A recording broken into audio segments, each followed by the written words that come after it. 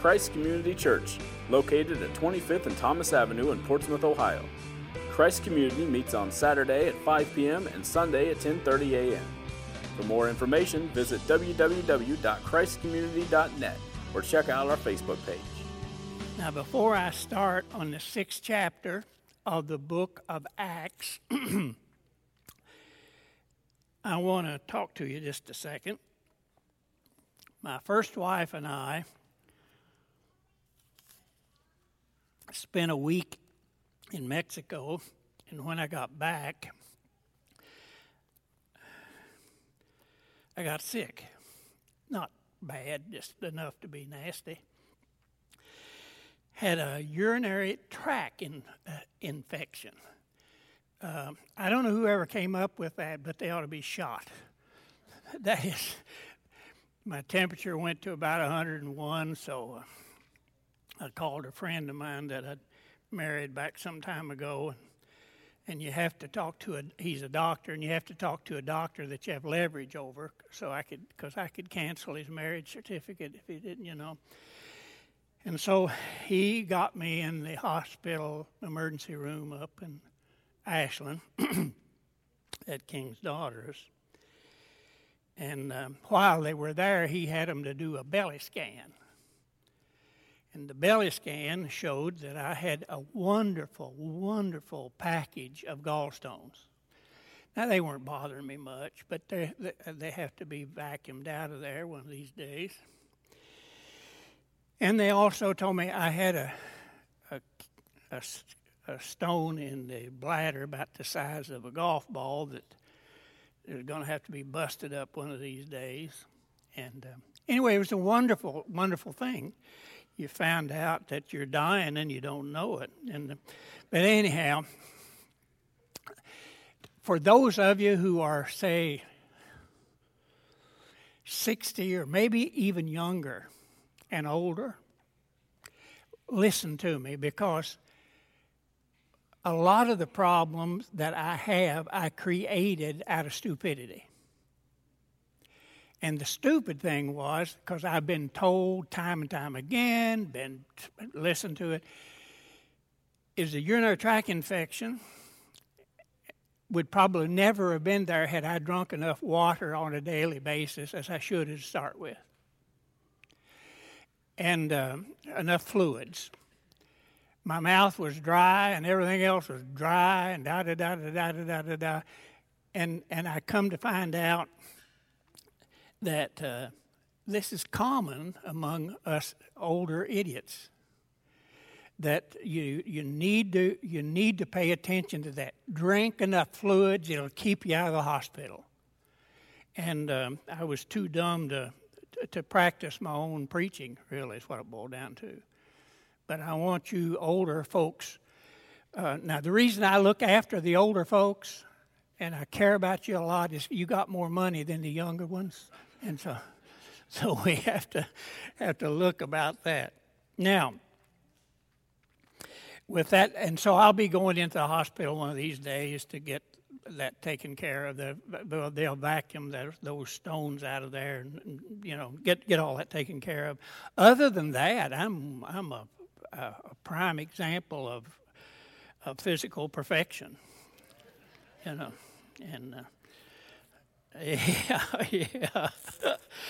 yeah. Well, you can go to hell for lying, same skin stealing, I guess. But anyway, for what that's worth. Now, I hope you're in the 6th chapter here of the book of Acts. Now, before I start, this is critical. Get this in your head, because all of this preaching we're doing from the book of Acts will not make a really lot of sense as it should unless you remember it is a continuation of a previous book called the Book of Luke. But the simplest way to deal with this is to remember at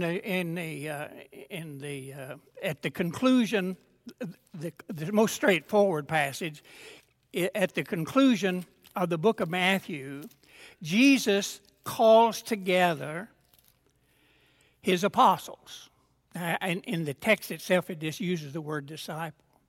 But in the 28th chapter, starting at verse 16, he gathers with the 11 at that time, and he says, now look, here's what you guys are to do.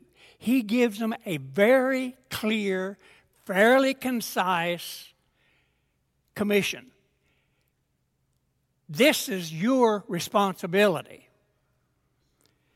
And he says, I'm giving this to you because my Father has given me the authority to do it.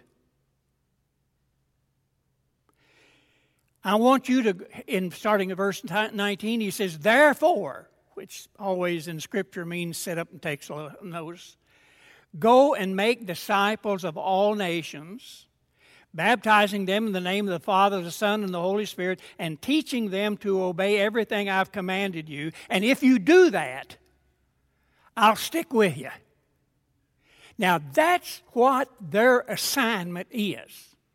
And when you get to the book of Acts is really the biblical story of these folks doing what Jesus told them to do. It is taking that message into all the world, getting converts, baptizing them, and then teaching them to represent Jesus and the kingdom of God. Now, it's really that clear and simple. The result of them obeying that starts with Peter preaching the sermon on the day of Pentecost. And people from all over the Mediterranean world had gathered into Jerusalem for that Pentecostal celebration, one of the great feasts of the Jewish people. And so thousands of people were baptized on different occasions. Now, I've seen 50 people baptized at a time, but to think of thousands in that city, it's attention-getting, to say the least. Now, the reason they were successful is because they were doing what Jesus told them to do. And so he continued, he said, and lo, I am with you always, even to the end of this age. If you want me to stick with you, you do what I tell you. It's 10-cent store language. And so the book of Acts is that developing story of the apostles preaching the gospel, and the church then mushroomed. Now, whenever there's a growing organization of any kind, you run into problems you hadn't anticipated before. That's always true, whether it's in business or not. Whatever the organization is, and there has to be some organization for it to be effective. But the time came when they ran into a problem with widows, believe it or not. Can you imagine women being a problem in the church? Well, it did. It happened. And so here's the deal.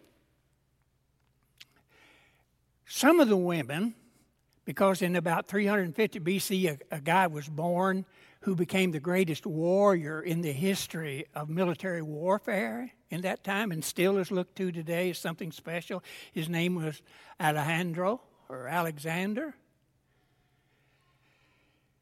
And for 30-some years, he conquered everything all the way down to Egypt. There's a town there named after him, Alexandria, there in Egypt. He went from there clear over, and you'd think we'd learn something from it, clear over north to Afghanistan, and then from Afghanistan he went down into India. He ran into elephants, and he said, this is not my thing. I don't want to fight guys riding on elephants. And so he came back then to Babylon, where he retired and ultimately died, 33, 34 years old. But wherever he went and conquered people, he left a group of people who were educated and from Greece. He planted the Greek culture wherever he went. The result was from about 330 BC until the time of Christ, the entire Mediterranean world then had the capacity to speak Greek. You see, God had a hand in that because He was wanting to get to the place, and the Old Testament then was translated in the thing called, you'll look at it, it's got an L, capital LXX 70, that stands for the Old Testament, which is called the Septuagint, translated into Greek. So everybody then spoke, most of the people everywhere could at least understand Greek. Old Testament, God's people had it in the Greek language. But there was always a group of people, it invariably exists, who hang on to the past to the extent that if you don't agree with them, you've changed things and you're going to hell on a skateboard. That's just the way people are. And they continued to speak only Aramaic or Hebrew. So you got a bunch of widows over here who speak only Greek, and you got others over here who come that old bunch who, you know, they got everything right, the good old days, all that kind of stuff. And so they spoke Aramaic or Hebrew. And I'll explain how this happened in just a minute. But when it came to the distribution of the widow's needs in the Old Testament, is rampant with references that says your responsibility, if you're the people of God, is to take care of the poor and the needy. Don't go wearing God's name if you don't take care of the poor and the needy. And so the Jews did that. They took that seriously. And they had a rather intricate and well-oiled system for caring for the poor. And the most vulnerable at that day were widows. Now, we'll talk about that more in just a minute.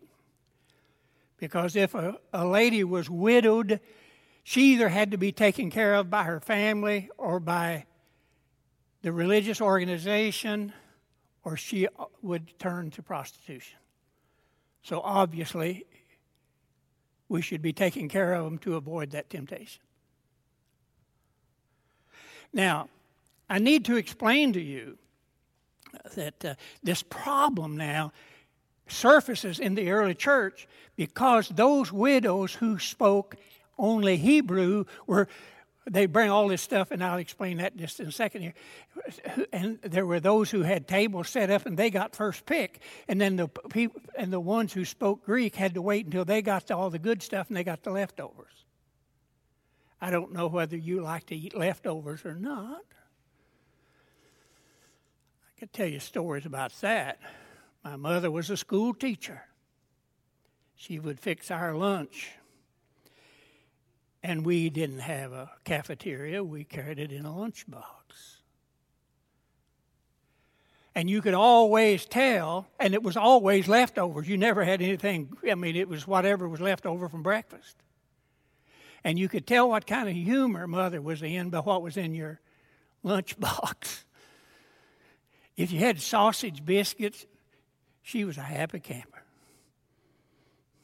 If you had bacon on biscuits and it was often there, you knew that she was mad at Daddy or something, taking it out on us poor innocent children. Now, there's a little humor there if you could wake up and expect and understand it. Now, but this problem existed in the early church, and it was a serious problem. So here's the way that it's recorded by Luke, starting at verse 1, chapter 6. In those days, when the number of disciples was increasing, 5,000 baptism one time, the Grecian-speaking Jewish widows, I'm adding some words here for clarity, among them complained against the Hebrew-speaking Jewish widow because their widows were being overlooked in the daily distribution of food. So the 12, meaning the apostles, these were the people that are referred to back in Matthew 28 where he said, this is your singular responsibility. Don't let anybody detract you from it. So the 12 gathered all the disciples together and said, it would not be right for us to neglect the ministry of the Word of God in order to wait on tables. In other words, we cannot be detracted from what Jesus assigned us to do something else. We have to stay focused on what we're doing, because if you've noticed, when we stay focused on what we're doing, the converts grow exponentially. So, brothers, choose 7 men from among you who are known to be full of the Spirit and wisdom. Now, the reason he says it like this is you can be a spiritual person and be as dumb as a brick. And so it is both spiritual and wise. We will turn this responsibility over them, and we'll give our attention to prayer and the ministry of the Word. I need to stop here just for a second. You birds here probably have no idea what it takes to stand up here on a Saturday night and a Sunday morning, week after week, and to present to you, as clear as humanly possible, illustrated and applied to our lives, the Word of God with a fairly strong conviction that it's accurate.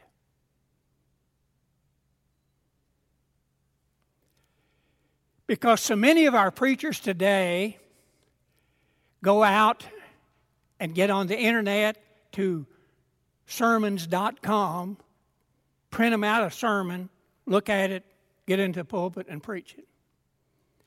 I'll tell you without fear of contradiction from anybody that both for Matthew and I, there's seldom ever a sermon that comes across to you out of this platform that hasn't had probably anywhere from 24 to 32 hours of preparation.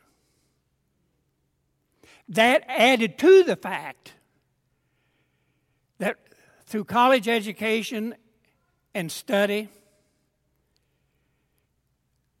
we can read the language, that Greek language we're talking about. Matthew's been having great fun with it, working on his PhD. So you study it in the original language, then you do research to see that it's historically accurate and put it in that package, and then you make the necessary time to apply it to our lives today, and you do that through prayer mostly.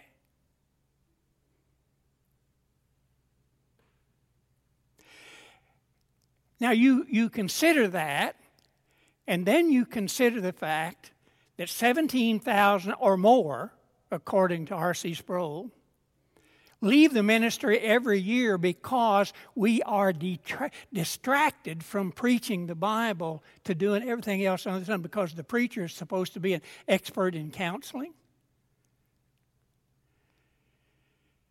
And to be honest with you, got a minor in psychology, about all that other stuff.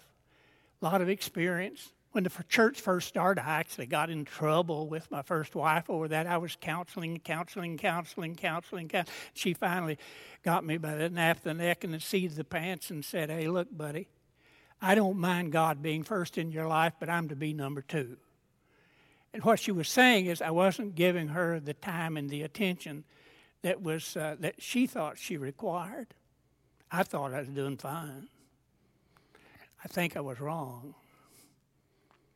And so the result is, you're supposed to know all of this stuff. And maybe you know just enough to be dangerous, but you can't say to some couple fighting, well, go see a shrink. And even though sometimes that's the right thing to do.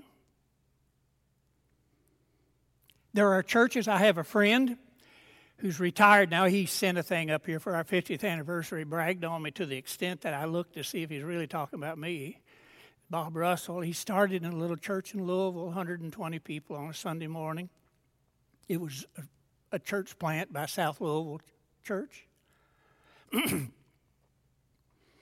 When he retired, they were averaging 25,000. They have 7 different campuses working on more. They have a $120 million campus paid for. I just want to be on their missionary dole, but they haven't done that.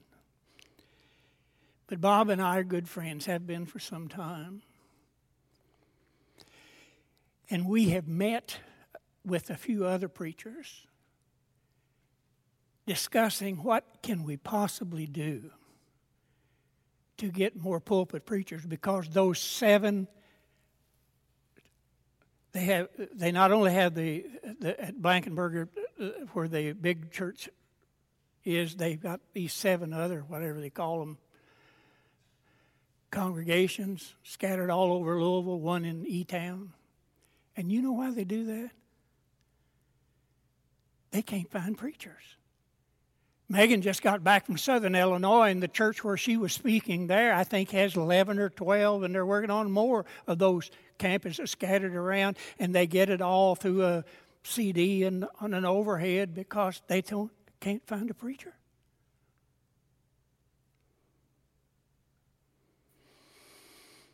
We desperately need well-educated, totally committed men who will preach the Bible, will not be flexible, just teach it, and not be distracted into doing things that God never intended for them to do.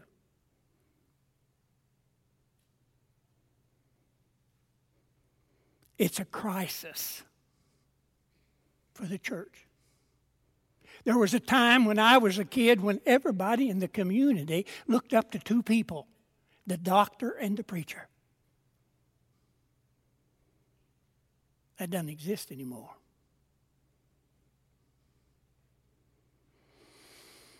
Now then, let's get back to the text.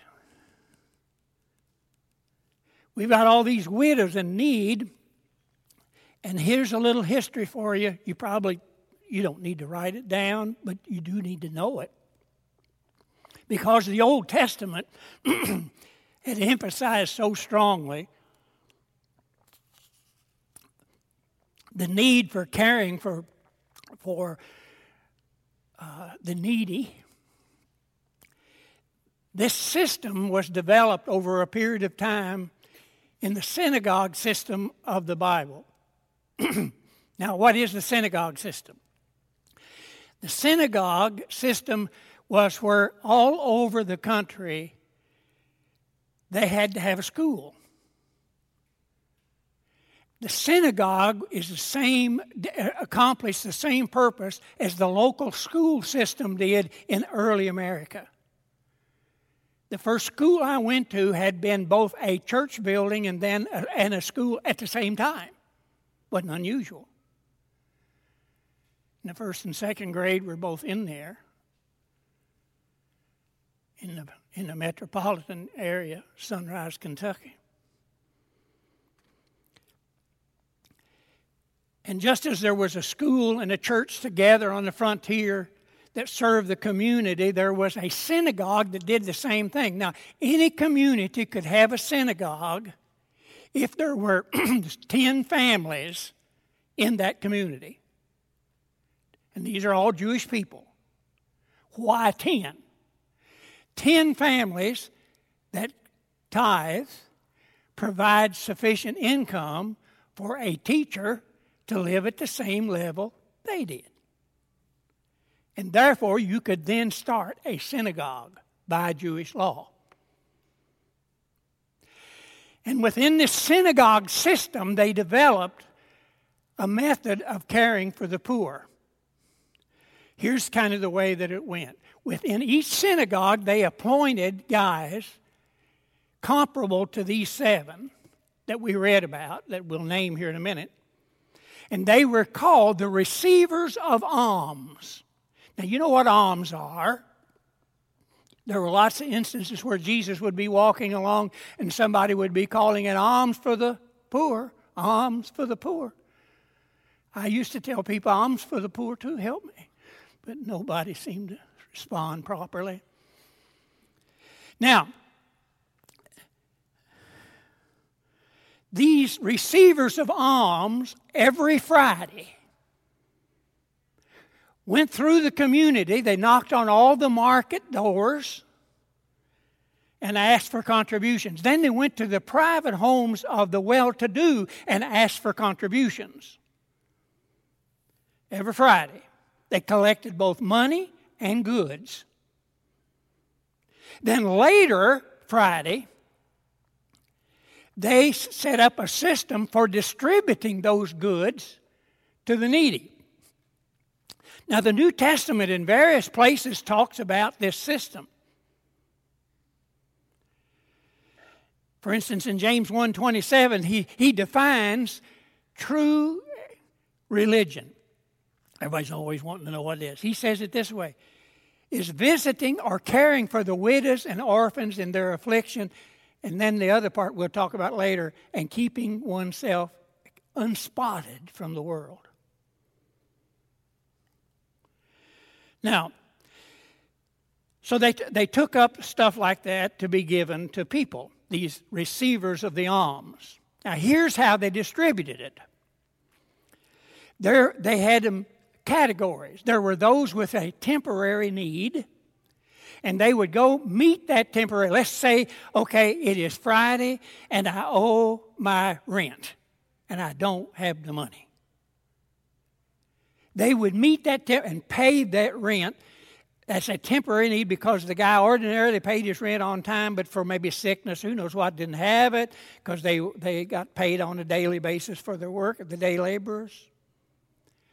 But when he got well, he could go back to work and it would be okay. That was category number one for those with a temporary need, and they gave them enough to meet that immediate need. Then secondly, there are those with a permanent need. These were individuals who were unable to support themselves and weren't going to get to the place where they could. And they were individuals who didn't have a family capable of caring for them, because we'll talk about that later in 1 Timothy, 5th chapter.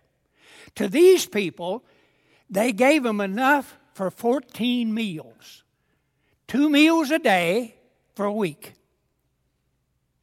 That was those who had that permanent need, and they cared for them in that manner. I don't know whether any of you have ever seen the advertisement of the organization composed of Christians and Jews, where they have these poor little old Jewish women that, in Russia and other places where you give them enough money for a 30 days basket of something or other. And Alice Kay and I have done that a few times, and we went to the trouble to check to see if what we gave actually got to the people that were not individuals, but to the people that needed it, and they're legitimate. They really are. Anyway, this fund for the caring of those who were permanently disabled and incapable of caring for themselves, translated from Aramaic into English, was called the basket. The Hebrew spelling is Kuppah. I can't pronounce it. Kupah or something like that. Hoopah, some paw. Now, these same collectors, these same guys who were responsible, the receiver of alms, also, when they had time, would go house to house for everybody. If you had somebody had died and you had clothing left over, if you had whatever, they collected that and made it available. We just got a call here at church and said, we've got X number of coats. Can you find a way to see that they're distributed? We'll do that. Even though I don't know how that's going to be right now, but we've got some clues from Sandy down here.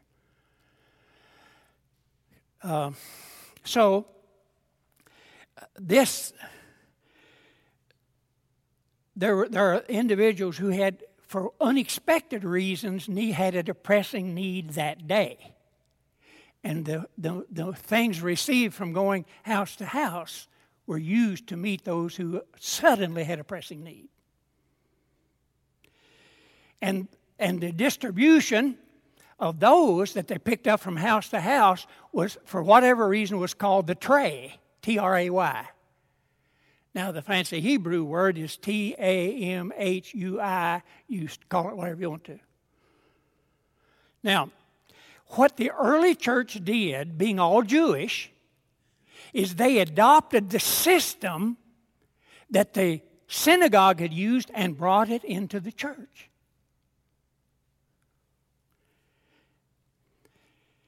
And that's what James is referring to in James 1:27 when he says visiting the widow or assisting the widows and the orphans in their affliction. Is true and undefiled religion. And then it is mentioned also in the 5th chapter of the book of Galatians.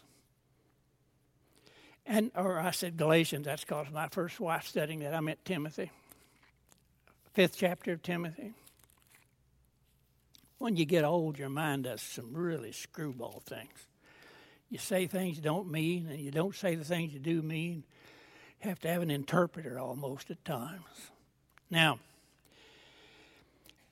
in addressing that problem that the church had, that they adopted from the synagogue system, they put guidelines to how it was to be implemented. And here in the 5th chapter of 1 Timothy, it says, give proper recognition to those widows who are really in need. Evidently, there were some women who were conning them. That's nothing new. But if a widow has children or grandchildren, these should learn first of all to put their religion into practice in caring for their own family. And so repaying their parents and grandparents for this is pleasing to God. So the family responsibility is to kick in first before the church is to go and do what is needed. The widow who is really in need and left all alone puts her hope in God and continues night and day to pray and to ask God for help. But the widow who lived for pleasure is dead even while she lives. So give these people instructions. If anyone does not provide for his relatives, and especially for his immediate family, he's denied the faith and is worse than an unbeliever. No widow may be put on a list of widows. So they had a roll of widows. Unless she's over 60, she's been faithful to her husband, is well known for her good deeds, such as bringing up children, showing hospitality, washing the feet of the saints. Now that's funny. And you guys just let that slide. Whoa, washing the feet of the preacher? I thought it was cute. I don't know what your problem is. Helping those in trouble and devoting herself to all kinds of good deeds. As for the younger widows, don't put them on such a list, for when their sexual desires overcome their dedication to Christ, they'll want to marry. Dick Tracy. That's not a big surprise. But these are the guidelines that were given to the church for the operation of the caring for the needy, the widows, and the orphans. Now, excuse me.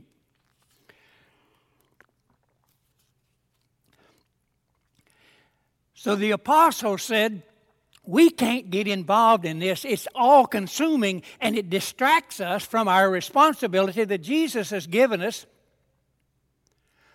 of preaching the gospel, baptizing, making disciples. We cannot be drug away from that. And we won't be.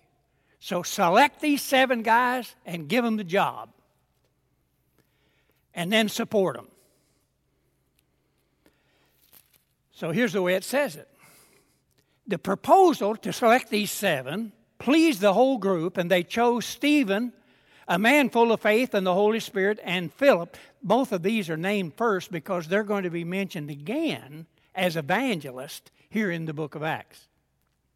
There was Prochorus, Nicanor, Timon, Parmenius, and Nicholas from Alexander, a convert to Judaism. They presented these men to the apostles, who prayed, laid hands on them.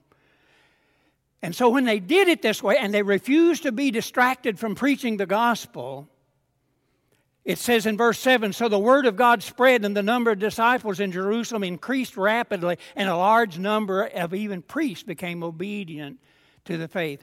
This brought up something that happened to Alice Kay and me a few years ago that I found to be very interesting. We were at a camp in New York, upstate New York, and one of the speakers there was one of my people that I truly respect. He just died this past year. His name is Ravi Zacharias. And Ravi would come over at lunchtime and sit down with Alice Kay and me and talk about Southern Ohio and Roy Rogers. He was born in India and didn't know much about cowboys and Indians and all that kind of stuff. And so he liked to talk about that even though he lived in Atlanta. And he told me he had been in Egypt for like 6 weeks visiting underground churches there, and some not so underground. And he said, here's a strange thing that's happening that nobody's talking about. Now, this has been 3 or 4 years ago. He said, a number of Muslims are coming to Christ and being baptized. And he said, in one meeting, 2 imams, say Muslim local preachers, ran into each other and said, what are you doing here? Well, I'm a new believer in Christ. Yeah, I am too. But don't tell anybody.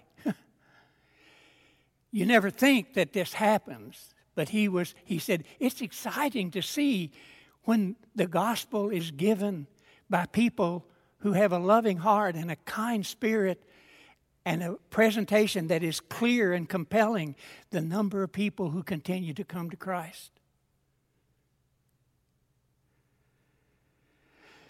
Well,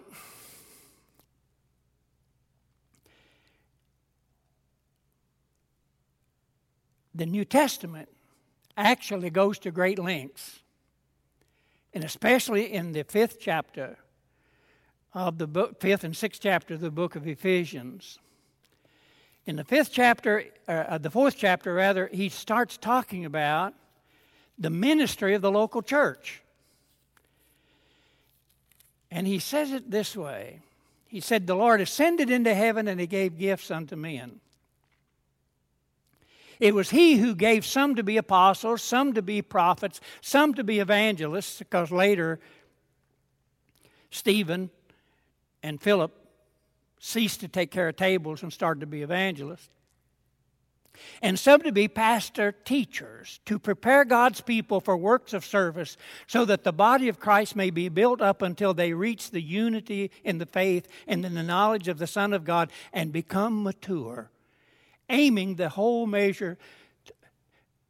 get to the place where, if we translate this, get to the place where our life reflects the character qualities of Jesus. That's what Christian maturity is. When we get to the place where our life reflects. And the Apostle Paul said, my goal in life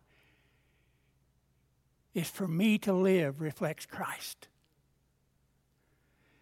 That should be the goal of every believer. Now, here's the deal. These leaders of the local church, apostles are gone. The pastor teachers of the local church, we're not to do it all, because that limits the effectiveness. Our job is to preach and to teach the Bible with clarity, honesty, and we cannot be very flexible if we're going to be accurate and consistent. To be kind with those who may differ is important, because we'd want somebody to be kind to us if we were sitting there. But here's the way it's supposed to work. We're supposed to preach and teach to the place where and prepare you in growing maturity to the place where your number one priority is to represent Christ wherever you go, whether it's on the job,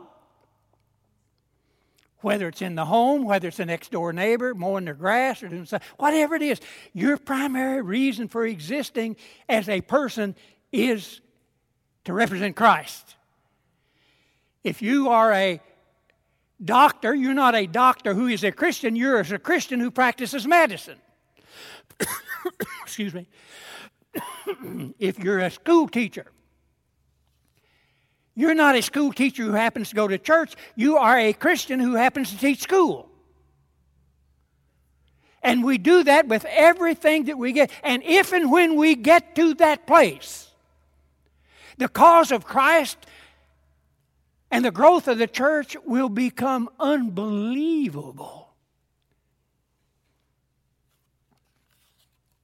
But Satan is a genius at getting people distracted from their assigned responsibilities, and the apostles were sharp enough not to let that happen. The ministry of today has not been that effective. Now, there's other reasons for that we'll talk about in a second. We're to equip the saints.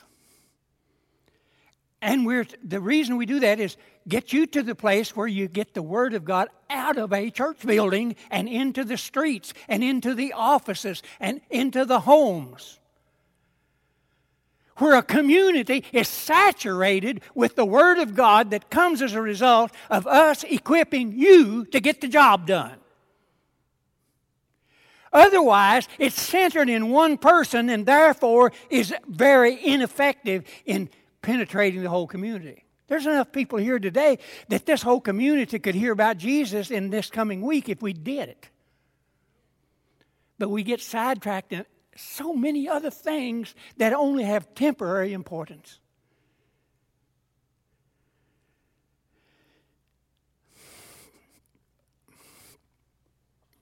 Now, I told you, and this is where we'll end up, and you put on your hard hat and flak jacket for this.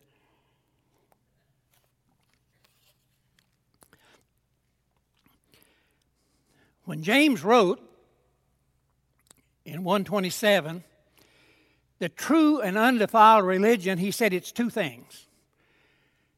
It's carrying out the program for taking care of the poor, the widows and the orphans in particular. And then he continues, and keeping oneself unspotted from the world. Man, have we flunked that course. Now, Matthew's right when he says, let's keep the door open to anybody and everybody. He's right about that. We want everybody to be able to hear the gospel unimpeded. However, we have compromised miserably on what's required of a Christian once they're saved. We have allowed individuals who claim to be Christians to live together without the benefit of marriage, without saying a word, without confronting. We'd rather have the seats full than we would have godly people. God help us. We have allowed sin to be accepted in the church without confrontation. Now, I'm not talking about being mean and unkind, but I am saying that we have the responsibility of saying to these young folks, or sometimes older ones, because in Florida this is rampant, I might lose my Social Security. Yeah, you might lose your soul too.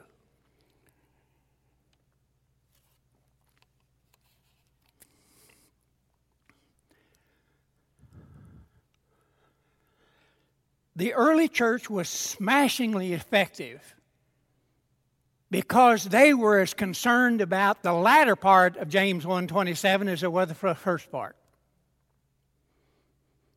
I can prove it. In the 5th chapter of the book of Ephesians, to a church located in a horrible place, the city of Ephesus. Here's what it said about those people who were converted to Christ. Now listen with at least one ear.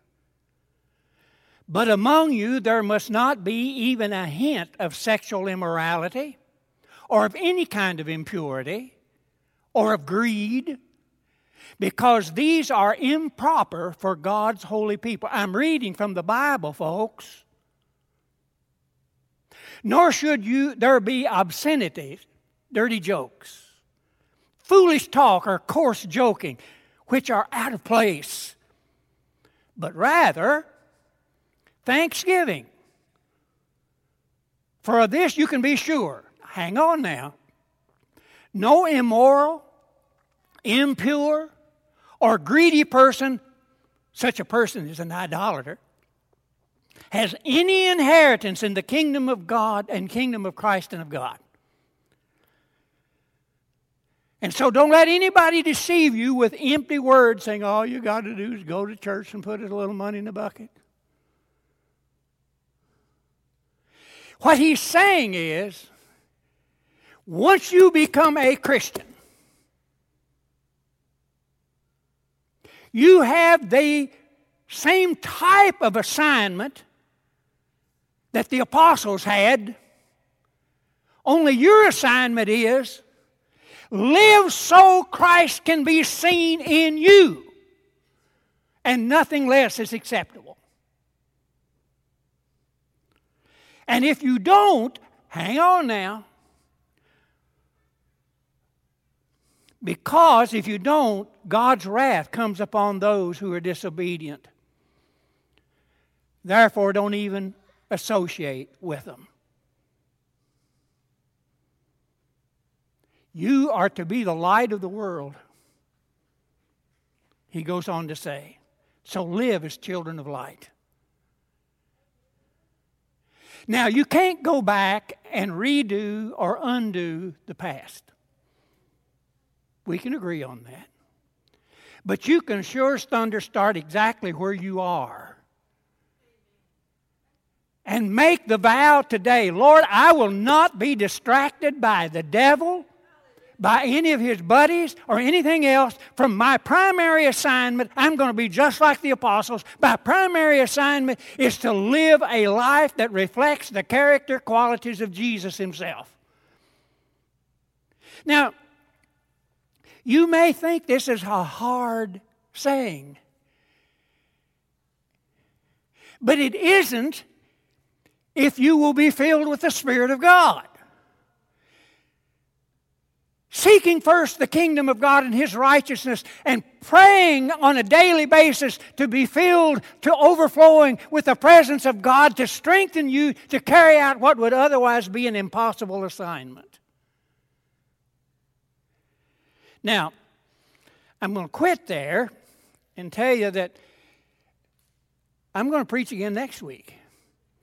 So I figured I'd chase you all off today. I had to get it in today.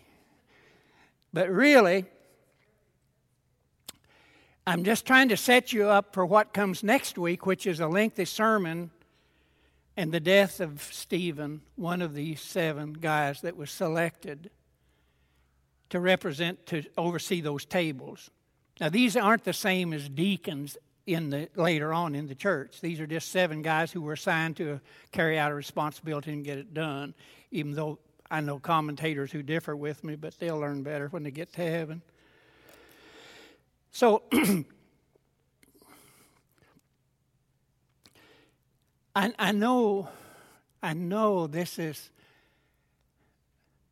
what some would consider to be narrow in thinking, but it really isn't.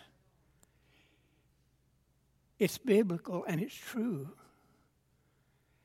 And it's presented to you because of one thing in particular. The Old Testament also teaches this, that when we allow our lives to be governed by our sensual, natural, inherited desires that all of us have from time to time, and we allow those to govern our lives, and we get involved in sexual activities and immoral things here, there, and everywhere, here's what happens. Listen carefully. The Old Testament says, if and when you do that, you not only are destroying your reputation, but you're ruining the future of your children and your grandchildren and their children. To the 3rd and 4th generations, it says, for those who sin against God. And all of us have if you've lived for a while, have already paid some of that price with our children and our grandchildren by being primarily concerned about how comfortable we live rather than how godly we live. I'm not opposed to comfort, but I'm telling you, most of the stuff that we get distracted on, 5 minutes after we die, we'll know it didn't amount to a row of peas.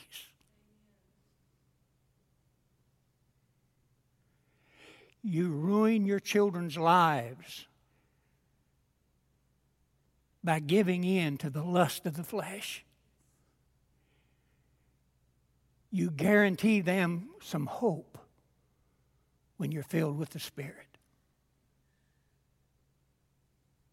I'm for giving them hope.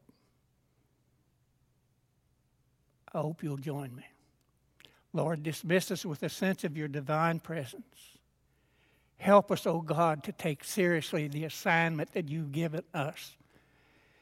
Help us not to be distracted, which is so easy to do, to encourage each other, and at times even to correct each other, to make sure that we walk in paths of righteousness so that we can represent you well, is our prayer in Jesus' name.